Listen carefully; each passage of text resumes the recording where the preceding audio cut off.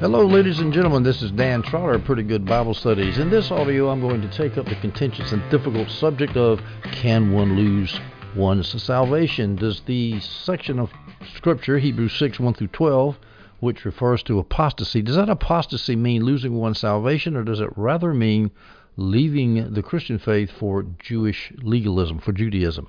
Our context is this: in the last part of Hebrews 5, the author exhorted the Hebrew Christians to get off of their milk, quit drinking milk of the Word, but start eating solid food of the Word. In other words, grow up.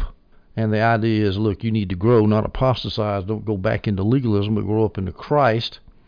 And he continues with that theme here in chapter 6. And that theme, of course, runs all the way through the book of Hebrews. Don't apostatize. Don't go back into Judaism.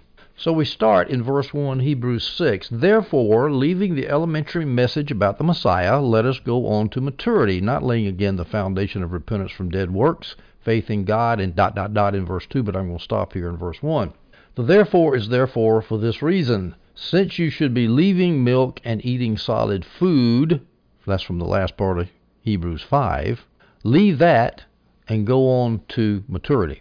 Hebrews 5:13 through 14 says this, Now everyone who lives on milk is inexperienced with the message about righteousness because he is an infant.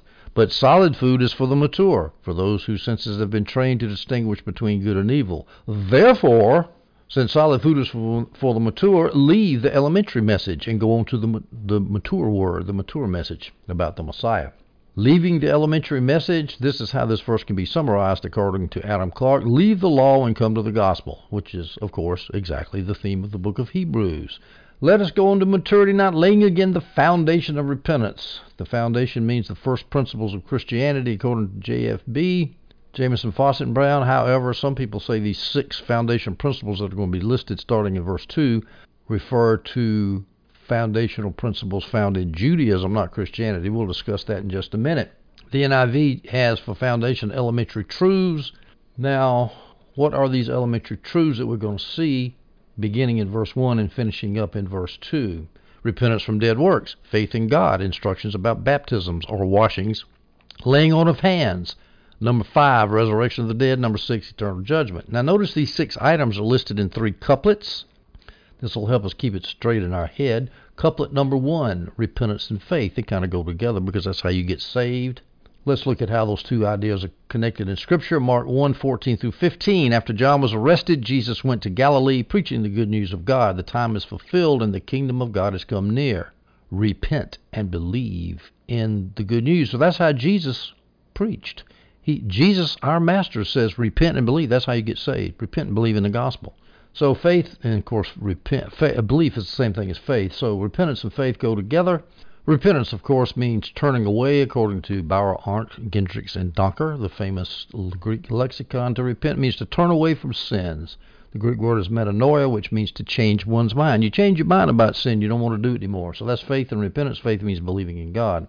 It's the substance of things not seen. You can't see God, but you believe in Him. Couplet number 2, baptism and laying on of hands. I will say this, there are many options for laying on of hands that have nothing to do with baptism. We'll examine that when we get to the next verse. But if it's referring to laying on of hands when people are baptized in water, well, then they go together.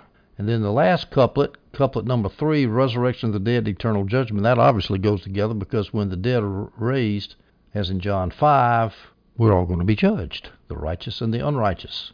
All right, so let's take one of these foundation principles one at a time. Repentance from dead works. That's the first one. What does dead works mean? Well, the NIV translates that as acts that lead to death. Another way you could look at it is a work that has no effect. It's a dead work because it is not effectual in bringing you to salvation. Either way, or it could be both, actually. It's ineffectual in leading you to salvation, and when you try to use works to get salvation, you end up dead because the works don't work. They end up killing you. So those are your 2 options. Again, option number 1 is a work done in vain, a work that doesn't work, a work that doesn't have its effect, a work done in a vain effort to earn one's salvation, a work done in self-righteousness. That's option number 1. Option number 2 is a work of sin that ends in death. Adam Clarke mentions that one. Jamieson, Fausset, and Brown mentioned the first option. Romans 6:21 says, So what fruit was produced then from the things you are now ashamed of? For the end of those things is death. evil works result in death. All right, so we want to repent from dead works, trying to get saved by keeping the work of the law. And then the second foundational principle is faith in God. That's obvious. We'll go to verse 2. We'll look at the third and fourth foundational principles. Teaching about ritual washings. Other translations like the KJV and the NIV have baptisms. The ESV has washings without the ritual attached as an adjective. The Greek word is baptismos, comes from that Greek word. It's not the word usually used in the New Testament to refer to baptism. The usual word is baptisma. So, now what are the options as to the reference? There's lots of options. Here's one, the baptisms of John the Baptist as opposed to New Covenant baptism. John the Baptist's baptism. So, Hebrews, please leave the teachings about John the Baptist's baptism. That's elementary. It's foundational, but it's elementary.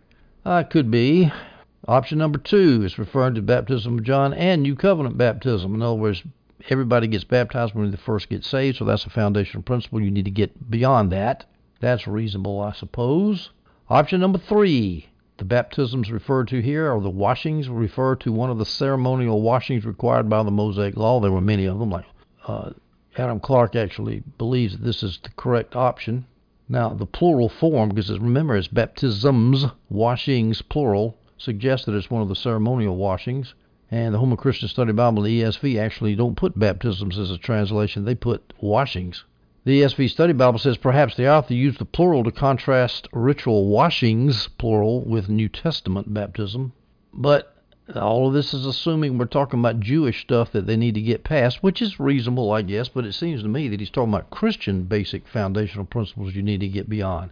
There's no way to prove that one way or the other. You can take all of these 6 things as referring to Jewish beliefs, or you can take them as referring to Christian beliefs.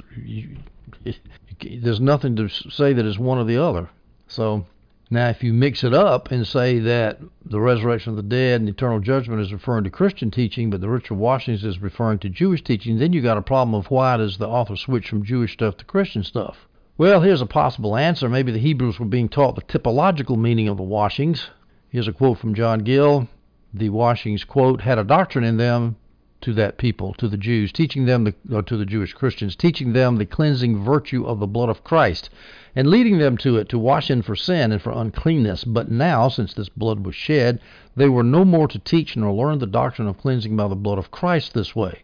So Gill's idea is the Hebrew Christians were taught about Jewish ritual washings as a type of showing what Jesus did.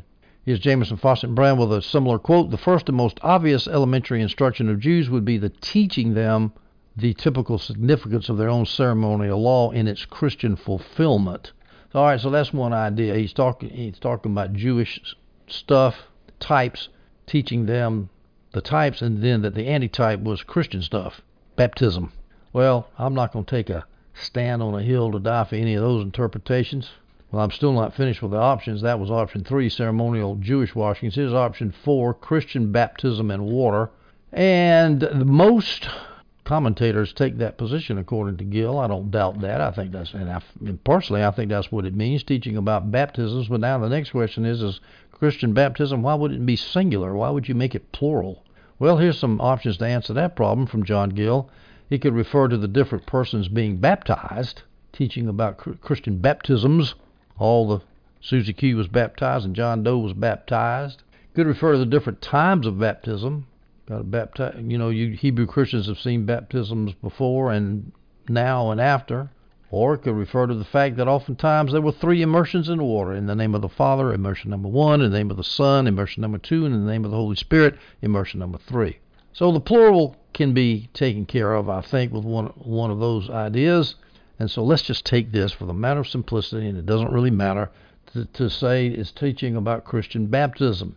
I'm going to take the view that all this stuff is basic Christian doctrine that the about to apostatize Jews should move on from into maturity.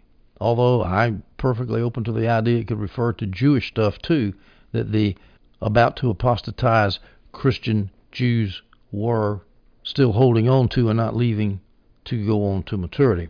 So, ritual washings is the first. How about that's the second of the foundational principles. Faith and repentance to God.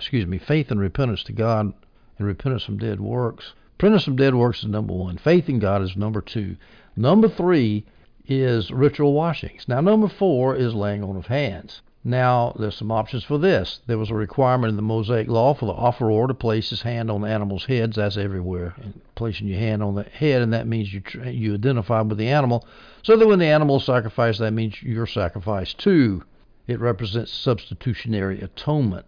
Now, of course, this would be taught to Hebrew Christians who are now Christians, and so they don't need to be taught by that rite. But, of course, they can be taught the typology of it. All right, so that's option number 1. It's referring to a Jewish practice of laying on of hands. Again, every one of these 6 things can be 6 foundational principles can be referred to Judaism if you want to. But here's option number 2 of the laying on of hands, used when setting apart elders. John Gill denies that. Non-Christian Jews did that also when they set apart elders in their Jewish religion they would lay hands on. F.F. Bruce says that the word means praying for people to be filled or baptized with the Holy Spirit. Now, this is kind of interesting. In the 5 Pentecostal passages in Acts, 3 of them have the baptizees.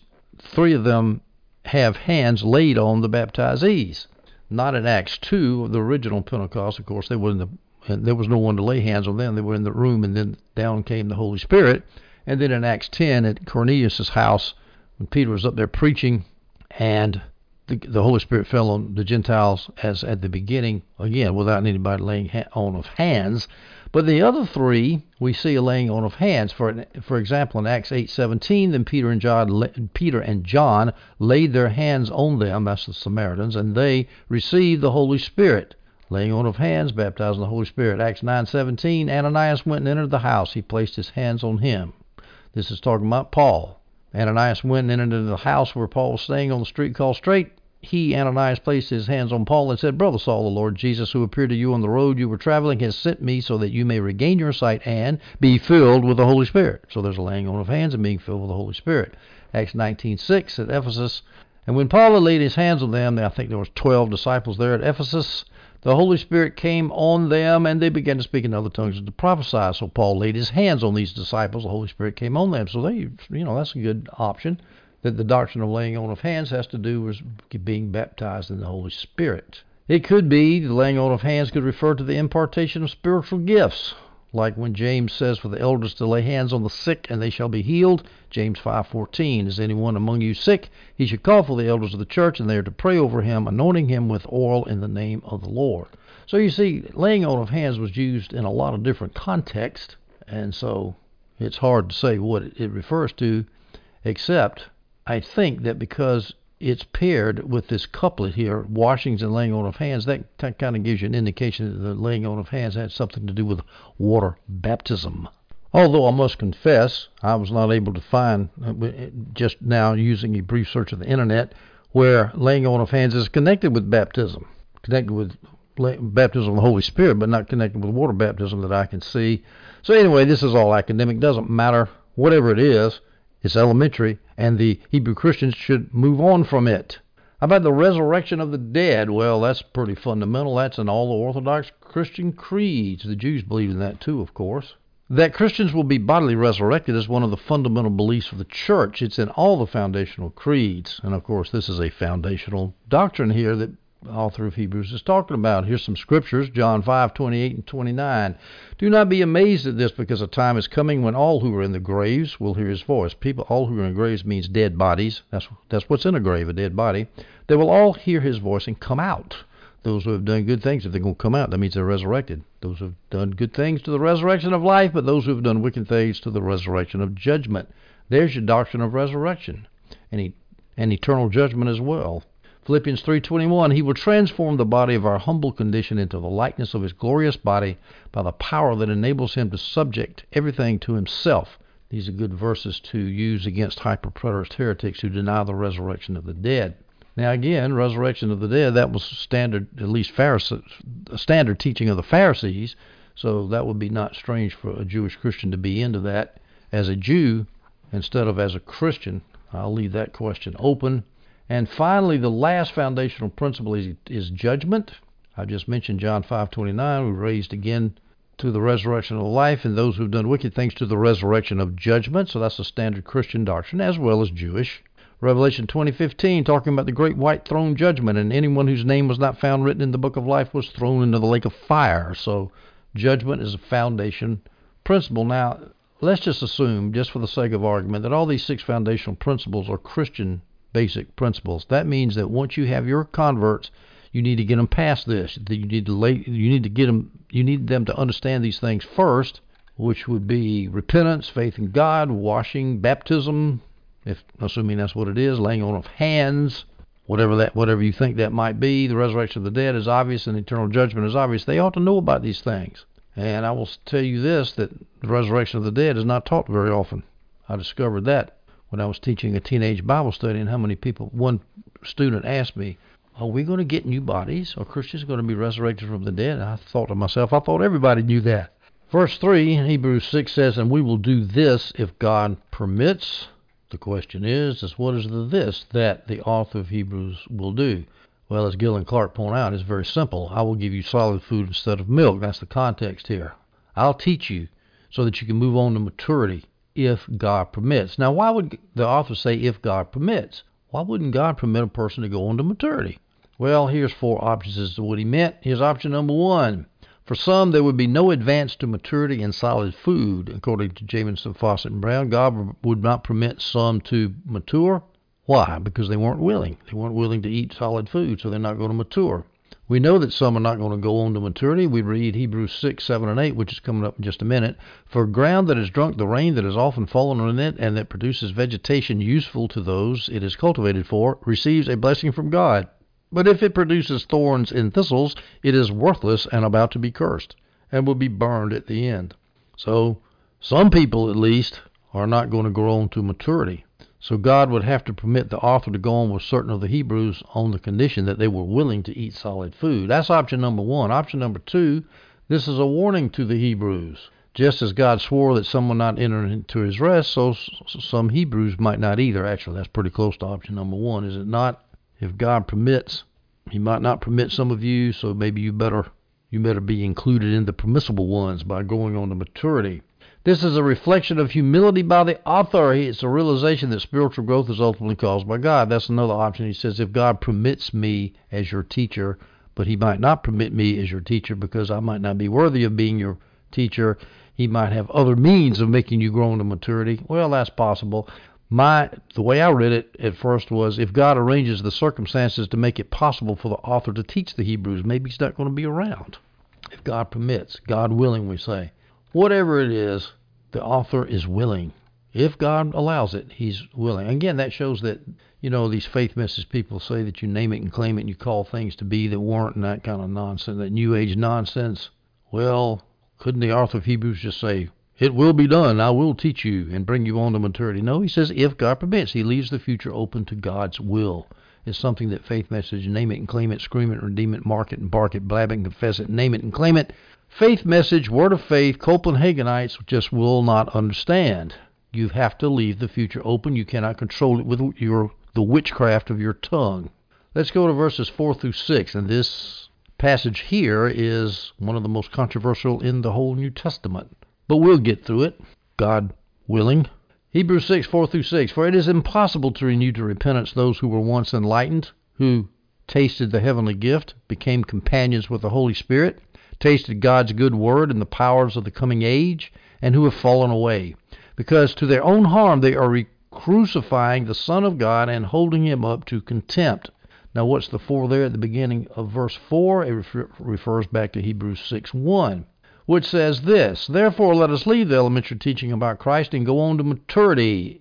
For it is impossible to renew to repentance those who were once enlightened, ... And what he's saying is, if you're going to say fixated on foundational milk principles, legalistic apostates already know those principles, so what's the point of going on and talking about other things? It's impossible to renew these apostates to repentance, and we'll talk about again later what that means, but basically, they're not going to listen. They're not going to repent. So in Hebrews 6:1, when he says, let's leave the elementary teachings, he goes to verse 4 and say, it's impossible to renew, because let's go into maturity because it's impossible to renew those to repentance, those who aren't going to go on to maturity, so let's just leave them behind. Forget it. Now we go to the vexed question of who are these people who were once enlightened but have fallen away, as it says in verse 6. They have fallen away. I'm going to give you three options. Before I do so, let me point out that there's a very similar passage to this, just as controversial, in Hebrews 10, 26 through 31. And when you study this, you really ought to study them together. We don't have time to go into Hebrews 10, 26 through 31, but I will take that passage up when I get there, of course. That passage says this: For if we deliberately sin after receiving the knowledge of the truth, there no longer remains a sacrifice for sins, but a terrifying expectation of judgment and the fury of a fire about to consume the adversaries. If anyone disregards Moses' law, he dies without mercy, based on the testimony of 2 or 3 witnesses. How much worse punishment do you think one will deserve who has trampled on the Son of God, regarded as profane the blood of the covenant by which he was sanctified, and insulted the Spirit of grace? For we know the one who has said, Vengeance belongs to me, I will repay, and again the Lord will judge his people. It is a terrifying thing to fall into the hands of the living God. That passage is even more eloquent than Hebrews 6, and the question, of course, is he talking about people losing their salvation, or is he talking about apostate Christians who are still saved but nevertheless suffer punishment? And, of course, that's a big fundamental question.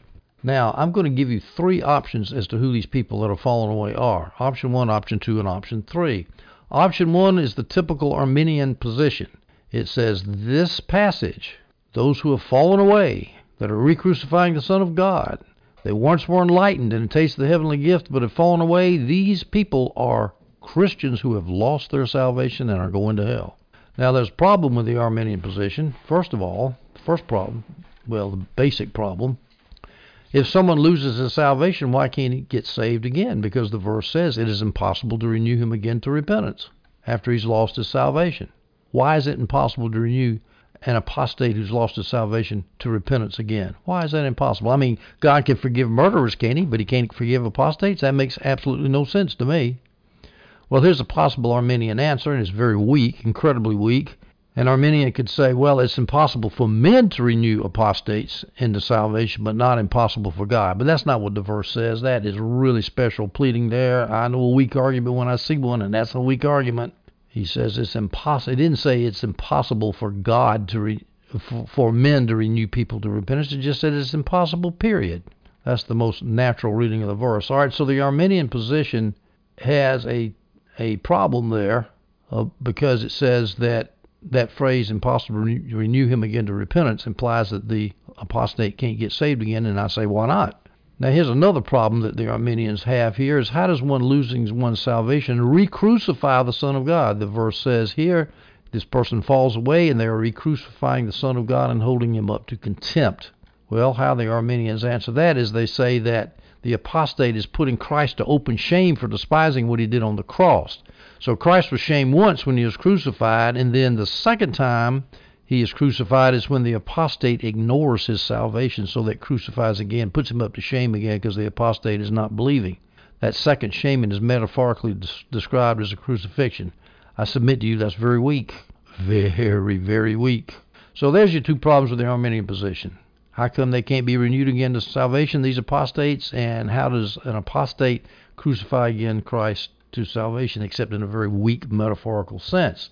All right, so if that one doesn't fly, how about your typical Reformed position? Again, Reformed people believe that once you're saved, you're eternally saved, you're not going to lose your salvation.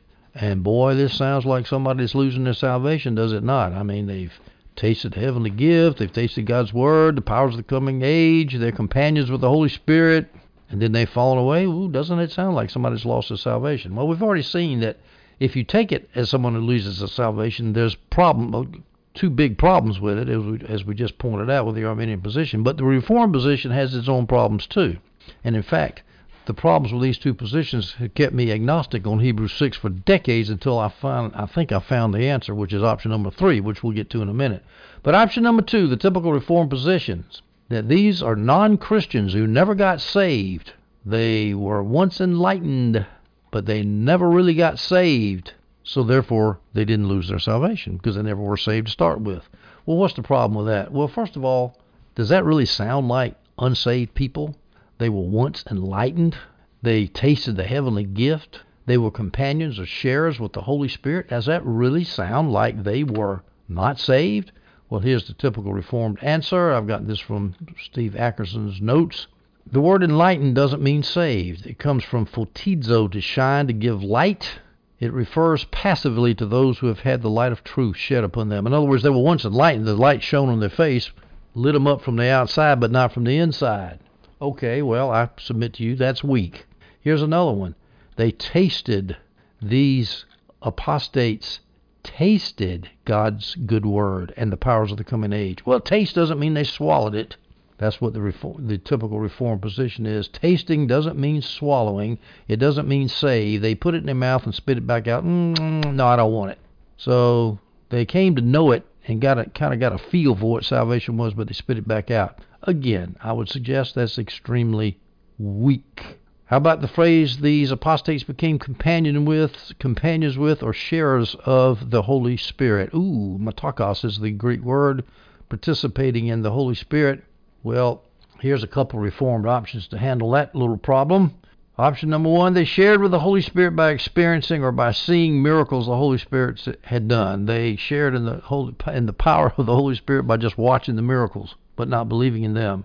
Hebrews 2:4, at the same time, God also testified by signs and wonders, various miracles, and distributions of gifts from the Holy Spirit. And they just watched that. Or they became companions of the Holy Spirit, not in watching miracles, but by being made holy, being separated from God in the same way an unbelieving spouse was. 1 Corinthians 7:14, for the unbelieving husband is set apart for God by the wife, and the unbelieving wife is set apart for God by the husband. Of course, set apart means be made holy. Otherwise, your children would be corrupt, but now they are set apart, they're made holy for God. In other words, these privileged non-Christians were set apart from the rest of non-Christians because they got to see God working, even though they didn't believe it. Now, I think this is exceedingly weak. Here's the one supporter of this Reformed view, Steve Ackerson, my good friend Steve Ackerson. He says, perhaps it means they had seen the miracles. Perhaps, really perhaps to me. And he also says this, quote, to modern evangelical ears, it certainly sounds as if this is referring to someone who's been indwelt with the Holy Spirit, a true believer. You'd hear, it sure does. It sure sounds like that, and that's why I don't believe the Reformed position. All right, then, if that's the first weakness of the Reformed position, because it sounds like the person that is apostatizing and falling away is a believer, here's problem number two. How does a non-believer who hears the word and doesn't believe in that word, how does he re-crucify the Lord? If crucifying the Lord is a metaphorical way of saying accept the work that Jesus did when becoming crucified, so I accept his salvation on the cross, that means he was crucified for me, so I crucified him metaphorically. Well, unsaved, non-accepting people never crucified him the first time because they never believed. And thus, if they didn't believe him the first time, how could they never re-crucify him? How could they re-crucify him if they never crucified him to start with? But the scripture clearly says here, these apostates re-crucified the Lord. Now here's a possible Reformed answer, same answer sort of that the Arminians do. They say re-crucifying means to put him to shame.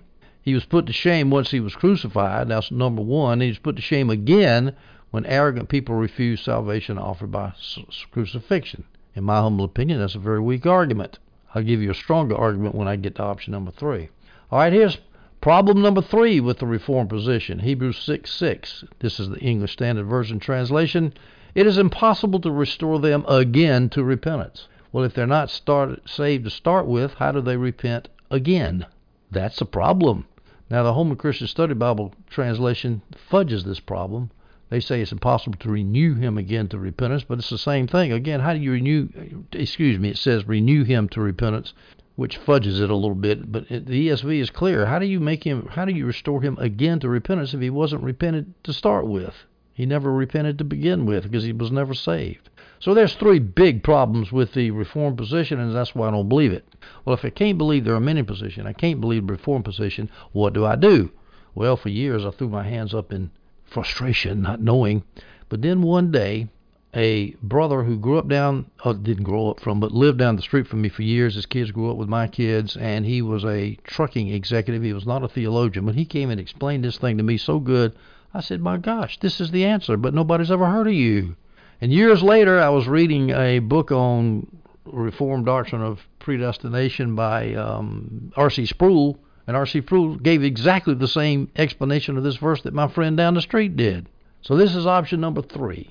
Option number 3 states that these apostates were Christians. They were born again, just like the Armenians said, but they were not going to hell. They were backsliding back into Jewish legalism, back into Judaism. Not falling away into hell, but falling away into Judaism. And of course, this would be an implicit rebuke of rebaptizing backslidden Christians, because it's impossible to renew them again to repentance. Why? Because they're already saved. You can't get people saved that are already saved. You can't renew them to repentance if they already renewed to repentance. Now, what are the strengths of this position? It avoids the false Arminian proposition that a believer can get unsaved, because the falling away is not to hell, but rather to legalism, Judaism. To say that a believer can get unsaved makes about as much sense to me as saying a son, upon committing murder, ceases to be the son of his father. That's not the case. Next strength of this position is it avoids the Arminian position that backslidden Christians can never get saved again. Why can't? It is impossible to renew them again to repentance. Well, why can't they? They can't get saved again? But this position says it's impossible to renew them again to repentance because they're already saved. So what are you trying to get them saved again for, Hebrew Christians? That makes much more sense. The third strength of the position, it avoids the Reformed grasping of straws and sucking air and describing companions of the Holy Spirit as non-Christian. I never have bought that.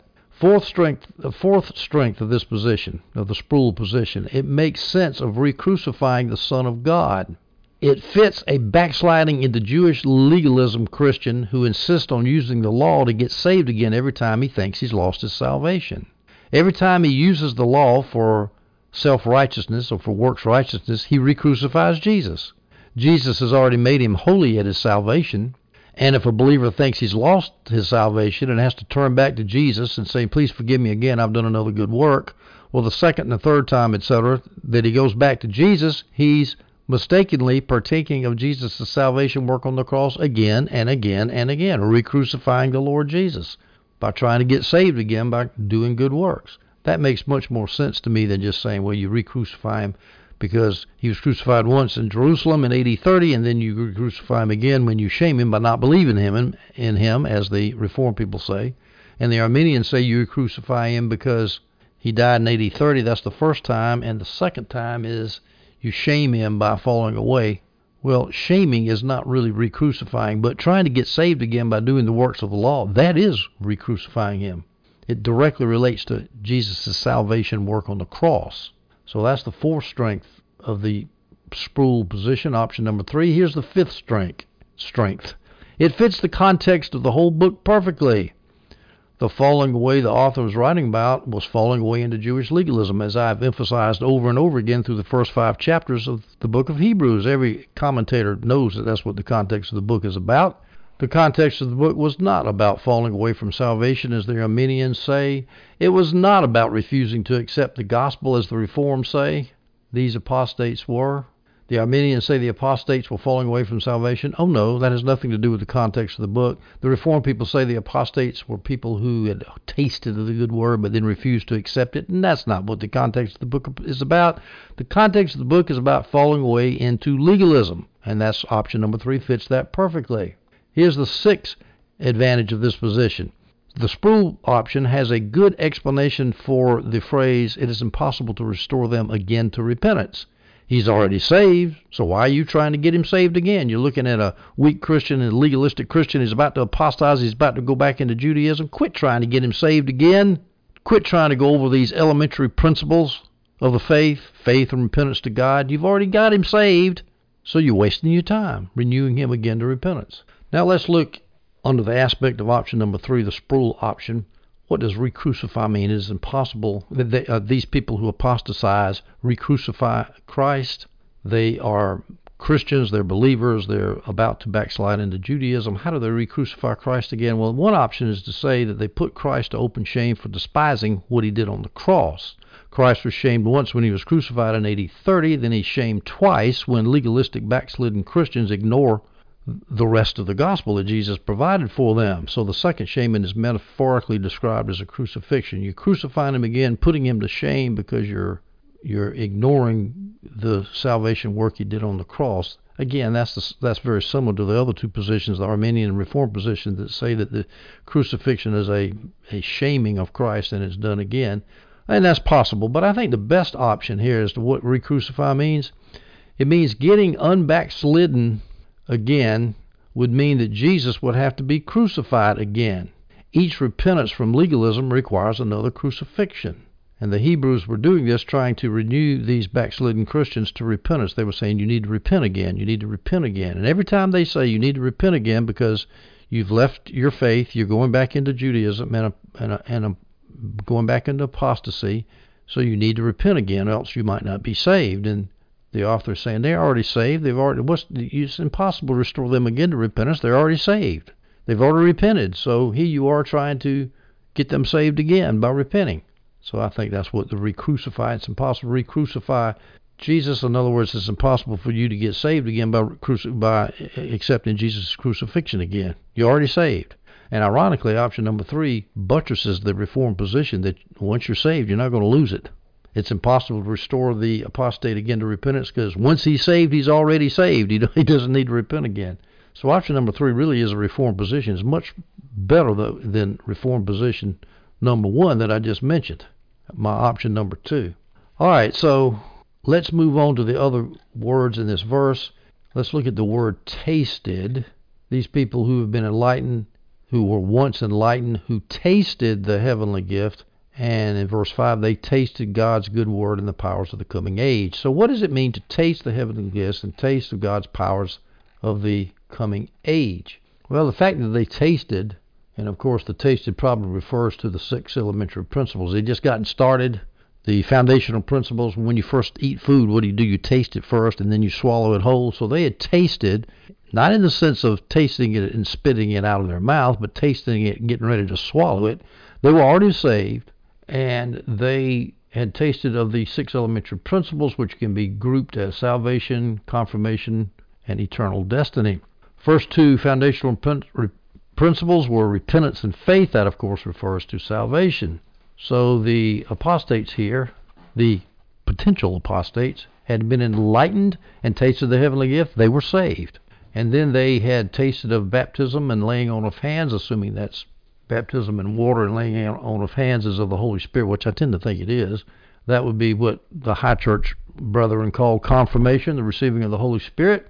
Since they had tasted of that, they were saved. And then going from being, they were empowered by the Holy Spirit. So they're saved and empowered by the Holy Spirit. And the last 2 foundational principles, that last couplet of foundational principles, refers to the Christians' eternal destiny, resurrection of the dead, eternal judgment. Well, they had tasted of that because they were now in such a situation that if they died, they would be resurrected from the dead. So they had tasted all these things because they were Christians.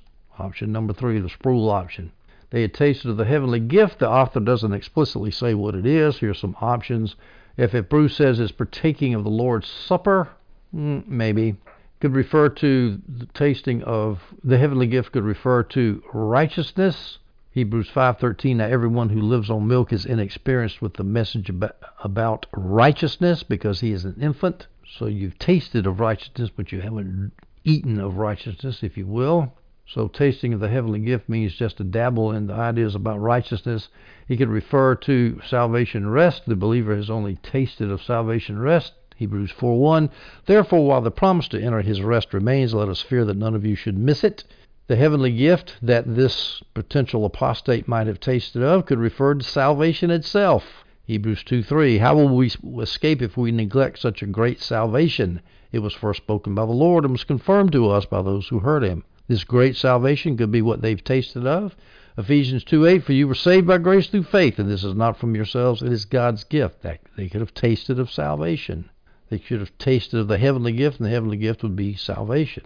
Or it could be Christ himself. You have tasted of Christ. It doesn't really matter. All of those are folded up into one idea. You've tasted of the things of God. All right, so our verse here in Hebrews 6 says that these potential apostates have tasted the heavenly gift, let's just say Christ, and things of Christ. They've tasted God's good word, all the good message about Christ, the gospel, and the powers of the coming age. Well, what are the powers of the coming age that these believing Christians have tasted of? Well, powers could refer to miracles. Hebrews 2:4, at the same time, God also testified by signs and wonders, various miracles. Whenever you see the word power, that's often associated with miracles. Miracles of the coming age. Well, the coming age could either be the Messianic age, the New Testament church age between the first and second advents. That's a typical Jewish way of referring to the Messianic age. Of course, they didn't believe Jesus was the Messiah, but we do. So the coming age then would refer to the age of Christ between the first and second advents, the church age, if you will. Or it could mean the end of the world in heaven. I don't think it means that. I think it means the Messianic age. Hebrews was written before AD 70. And so the author is probably talking about what's happening after AD 70 and when the Messiah is going to come and finish up his first return. He was crucified and resurrected in AD 30. He's going to come back and judge after one generation in AD 70. And so the powers of that age would be whatever powers the church would have with the Jews gone. And of course, the powers that they would have during that age would be miracles, signposts to lead the sheep to God. Let me give you some quotes to back that up. Here's Adam Clark. The powers of the world to come may refer to the stupendous miracles wrought in confirmation of the gospel. The gospel dispensation being the world to come in the Jewish phraseology, as we often have seen. So the Jewish phraseology means the Messianic age. So there was going to be miraculous powers being done. And of course that would extend all the way to today, but unfortunately cessationists believe that miracles have stopped and they're kind of putting a drag on things. Here's Jameson, Fawcett, and Brown's quotation. Quote, "The world to come is the Christian dispensation, viewed especially in its future glories, though already begun in grace here." JFB kind of split the difference and say it's the Messianic age now and also what comes after later, which I would mean after the second coming. But anyway, they're probably talking about all kinds of miracles, all kind of miraculous stuff going on in the Messianic age. Now, here's John Gill, who again sort of splits the difference. He says, meaning the ages to come means either the state of the church and the glorious things relating to it after the first resurrection, which they might have some notional apprehensions of, or the ultimate state of glory and happiness. So the sea goes from the first advent to the second advent. The powers of which are the immortality, incorruption, and glory of the body. Now, he says powers is not miracles so much as all kinds of other good stuff, like immortality, incorruption, and glory of the body, the perfect holiness and knowledge of the soul, entire freedom from all evils of every kind, full communion with the Father, Son, and Spirit, and a complete enjoyment of all happiness forever. Well, that's some good stuff that these people tasted of, and I'm telling you, I believe they were saved and tasted of it. I don't know how you taste of all that stuff and not be saved. Now, I have already talked about those who have fallen away. Were there people who fell away into hell, lost their salvation? Option number one, Arminians, Reformed people. They've tasted, never got saved, and fallen away from all the things they tasted of. No. Or they were sincere Christians who were in danger of falling away into legalism. Well, let's assume option three and look at this phrase, falling away. It's from the Greek word parapipto. And outside the New Testament, it usually meant to become lost. And that fits in pretty well with what the author's previous warnings were about drifting away. Apostasy was a slow process. To get lost, you're walking down the road, you think you know where you are, and now you take one wrong turn, another wrong turn, and all of a sudden this light bulb goes on.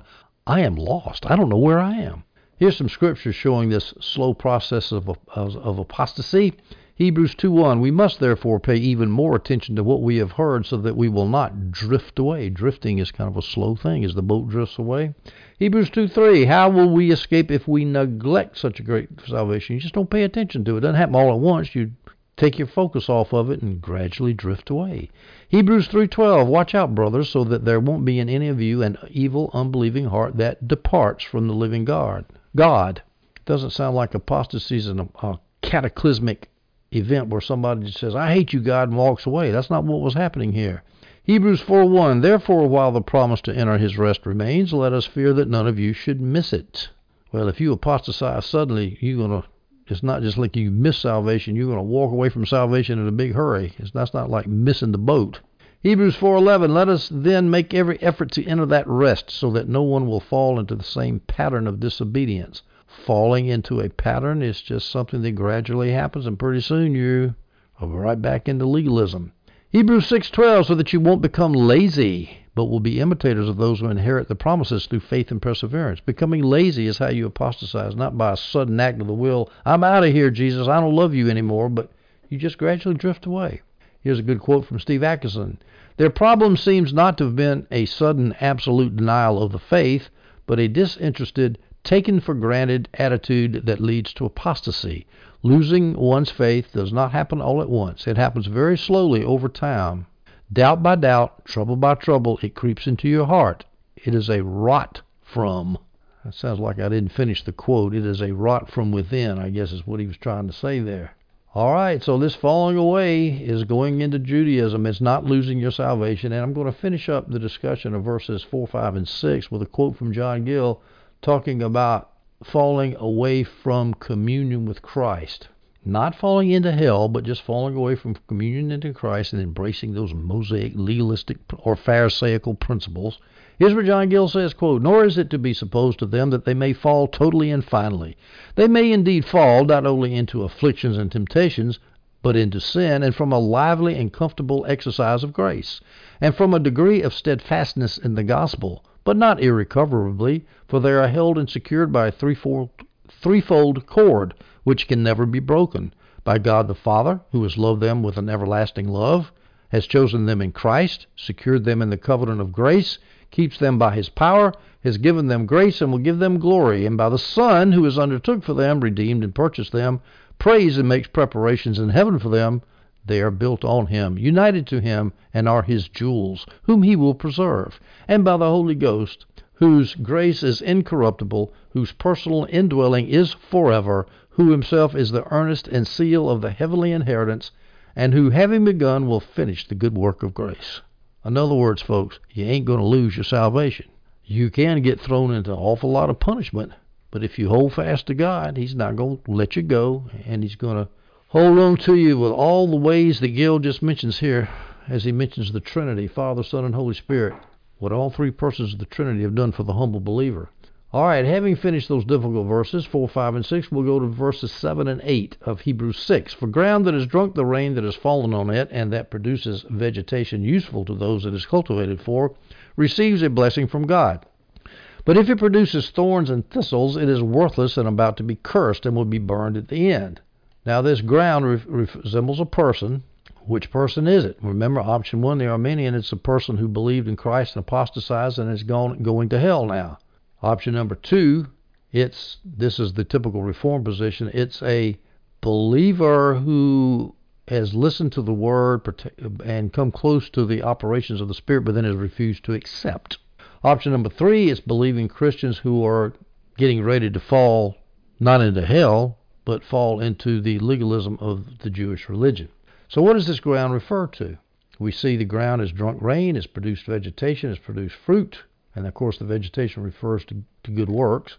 But if it produces thorns and thistles, that's the opposite of good works, sin, bad works if you will, and it's about to be cursed and be burned at the end. Now the question is, what type of person is being recognized? Option 1, 2, or 3? Well, let's look at option number 1. The Arminian says this is an apostate that has drunk rain that has fallen on it, and he's produced vegetation, he's produced Christian fruit, and now he's thrown into hell. What's the problem with that view?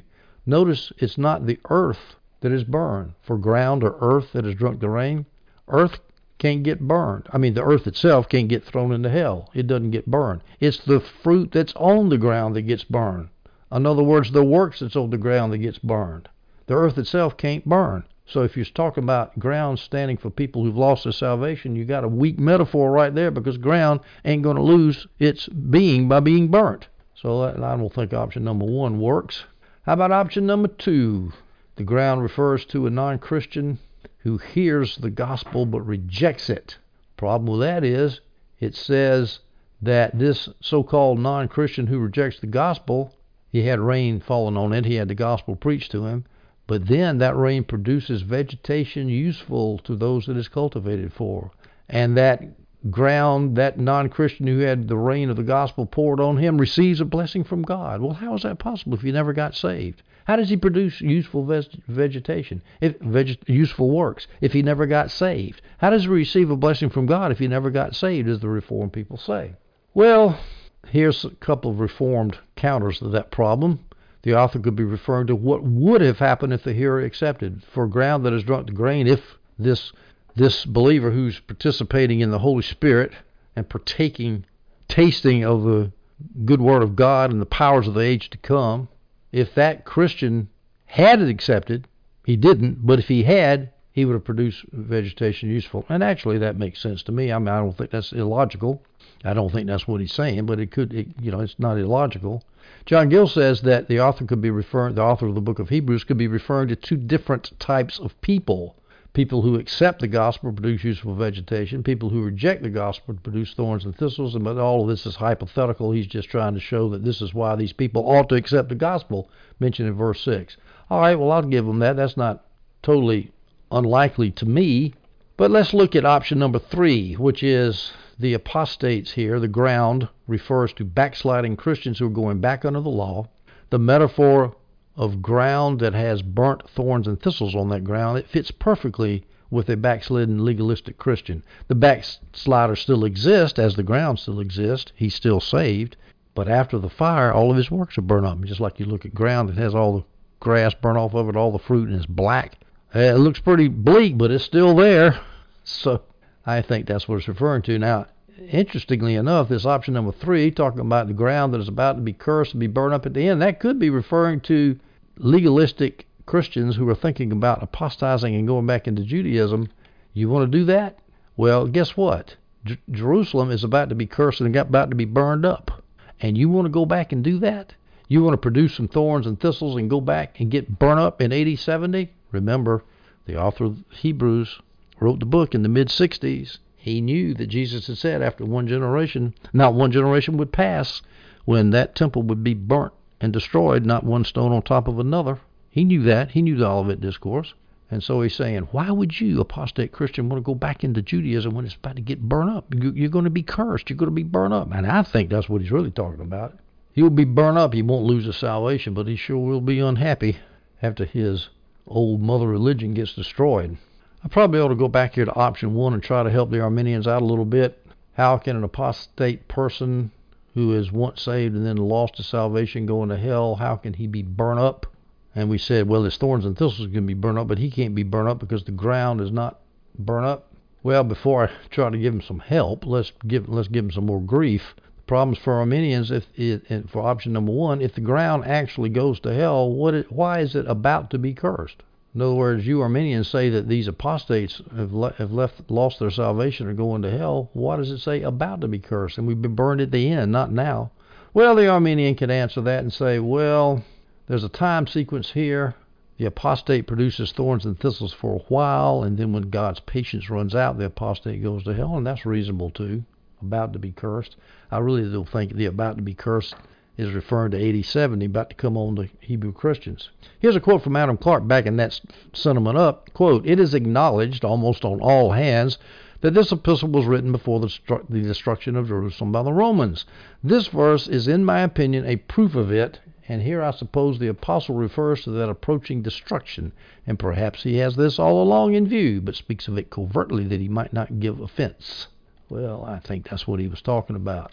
Now, these about to apostatize into Judaism Christians, option number 3 Christians, they're about to be cursed and burned at the end.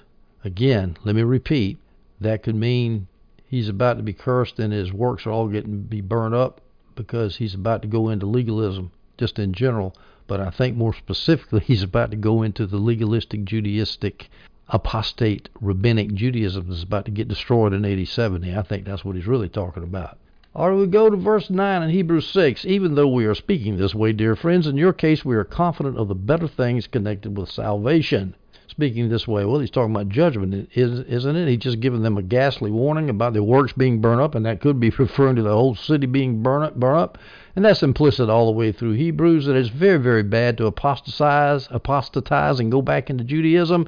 So even though I've been speaking this way all along about the dangers of apostasy, dear friends, in your case, we are confident of better things connected with salvation. Well, you're not going to get burned up.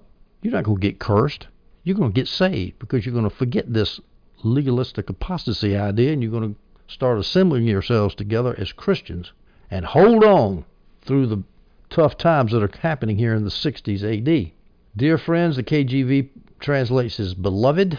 Dear friends, whenever people chastise people in the New Testament, they always manage to slip in some good things about them. In Corinth, gosh, the Corinthians had all kind of things going wrong. But Paul constantly called them brothers, holy brethren, saints.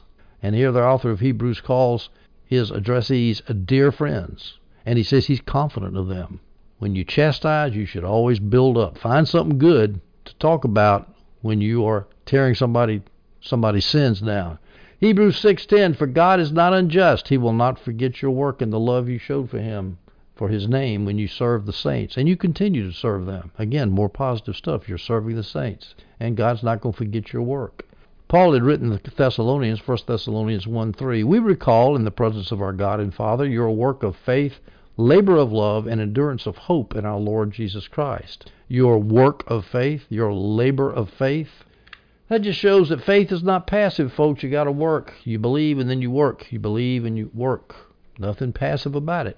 This is a canard that is often thrown at New Covenant theology people who since we say we can't rely on the works of Moses anymore to sanctify us. Oh, you're passive. Oh, you're a quietist. You don't believe in working. You're lazy. No, we don't believe that. Faith is accompanied with work. So God will not forget your work and the love you showed for his name when you serve the saints. When you serve the saints, you're loving God. As simple as that, because God loves the saints. So if you serve the saints, you're serving God who loves the saints. Here's some examples of service that the Hebrew Christians had done. Remember now, they're going through terrible persecution by the persecuting rabbinic apostate Jews. Hebrews 10, verses 32 through 34. Remember the earlier days when, after you had been enlightened, you endured a hard struggle with sufferings. By the way, there's that word enlightened. Photizo, enlightened. And the Reformed position says, well, the light just shone on you, but you didn't accept it. No, here's where it's talking about people, you've been enlightened means you've been lit up with the gospel, you've been saved. When that happened, you endured a hard struggle with suffering. Sometimes you were publicly exposed to taunts and afflictions, and at other times you were companions of those who were treated that way. For you sympathized with the prisoners and accepted with joy the confiscation of your possessions, knowing that you yourselves have a better and enduring possession. Bruce Gore, the great Bible teacher, post-mill preterist, Spokane, Washington, First Presbyterian Church, he loves history, and he ties history in with the Gospels. You need to watch a lot of his videos. You need to stop listening to this audio and go get on YouTube and watch some of his videos. They're very, very good. He made the point that in the early church, the early Jewish church before Acts 8, that the Christians were put out of the synagogues. And that was not just you couldn't worship in the synagogues. They were shut out from commerce. They couldn't be involved in commerce. Now, the Jews had a lot of commerce with the Roman Empire, of course. Remember in the book of Revelation, it mentions I forgot what chapter it was, but it mentions all the incredible commerce that was going on between the Jews and the Romans. And, of course, all that was destroyed in AD 70 when the city went down. But there was a lot of commerce, and when the Jews were shut out of the synagogues and they were not able to participate in that commerce with the Roman Empire, they became poor. Now, I know that a famine was part of the poverty, but there were two collections taken up for the poor Jewish Christians, and the first one was from Antioch. I think that was in the 40s. That was before the famine. And why were they poor? Remember the early church at Pentecost, they had to hold all things in common because they didn't have any way to work. They were shut out, plus a lot of them were pilgrims from outside. So anyway, they were shut out from commerce, put out of the synagogue, and they suffered, as Hebrews 10 says. But they served the saints by helping each other during that time of struggle. So even though the Hebrews are in danger of apostatizing, we got to remember they did a lot of good works, and they went through a lot of struggles that most of us, have not gone through. So we need to be careful about pointing our finger at them. So Paul is giving them credit for their service while delicately hinting at the need of perseverance.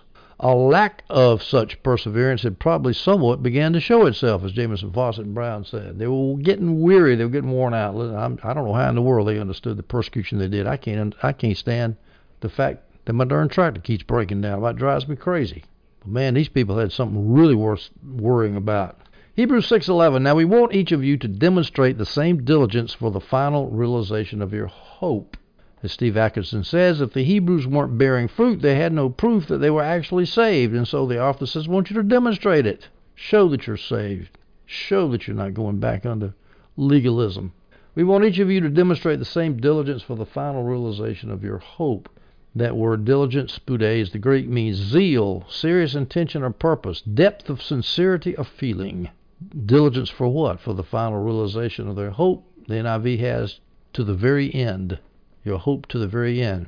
The whole purpose of the book of Hebrews is to keep them from backsliding into Judaism. The author did not want them to start out as Christians and end up as Jews. So he wants them to persevere to the very end. Now, some of those, if they didn't persevere, what does that mean? It doesn't mean that they lost their salvation. It means that the faith that fizzles before the finish had a flaw from the first. In other words, they weren't saved to begin with. Now, this idea of perseverance is mentioned in Hebrews 3 in two places. Hebrews 3:6, but Christ was faithful as a son over his household, and we are that household if we hold on to the courage and the confidence of our hope. And if you don't hold on to the courage and confidence of your hope, that means that you didn't have salvation, the courage of salvation and the confidence of salvation from the very beginning.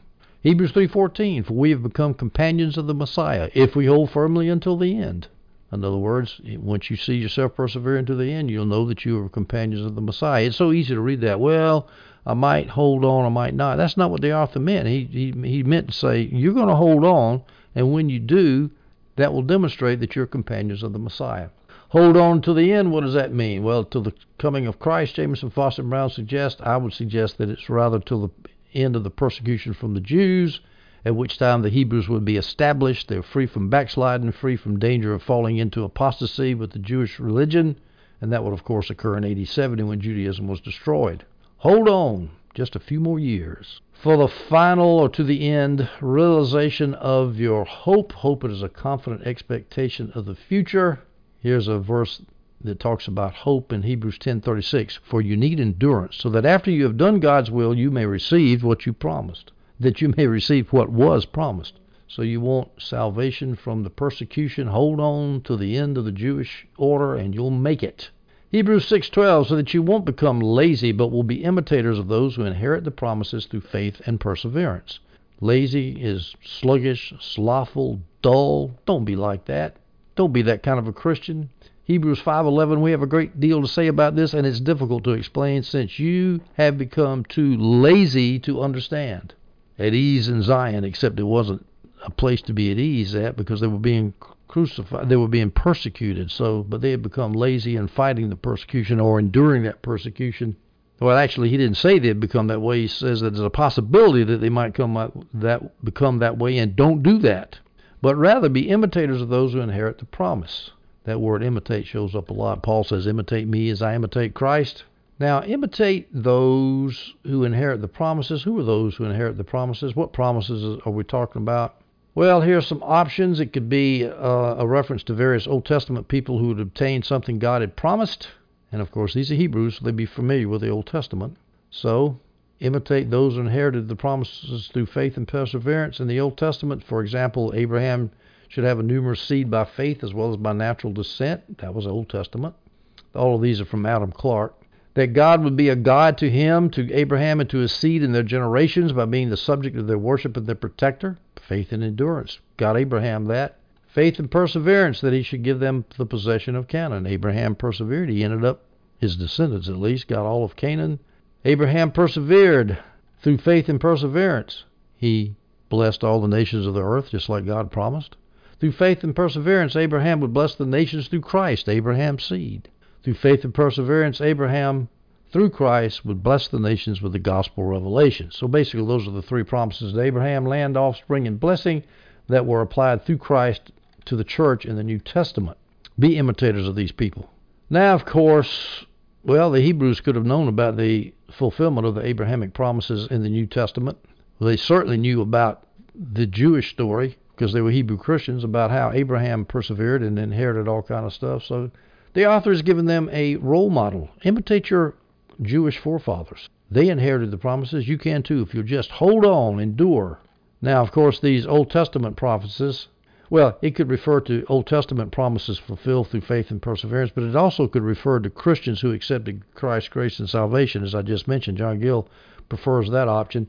But whatever option it were, if it was Old Testament promises that were being obtained through faith and perseverance, they weren't perfect promises, because we read in Hebrews 11:13, these all died, these are the heroes of faith, died in faith without having received the promises, but saw them from a distance, greeted them, and confessed that they were foreigners and temporary residents on the earth. So those earthly promises weren't the ultimate promises. The ultimate fulfillment of those promises were spiritual promises in the church. Hebrews 11:39 through 40, all these were approved through their faith, but they did not receive what was promised. They didn't get it, the earthly promises, since God had provided something better for us. That's the earthly fulfillment. The spiritual fulfillments of these promises. God had provided something better for us so that they would not be made perfect without us. So the promises are ultimately fulfilled in us, the church. Ladies and gentlemen, we have finished with this bodacious exhortation not to apostatize and become a legalistic member of the Jewish religion anymore. We will continue with chapter 6 in our next audio. In chapter 6, we'll finish up with this idea of inheriting the promise, and as the author talks more specifically about the promise made to Abraham. I hope you stay tuned for that audio, and I hope you enjoyed this one.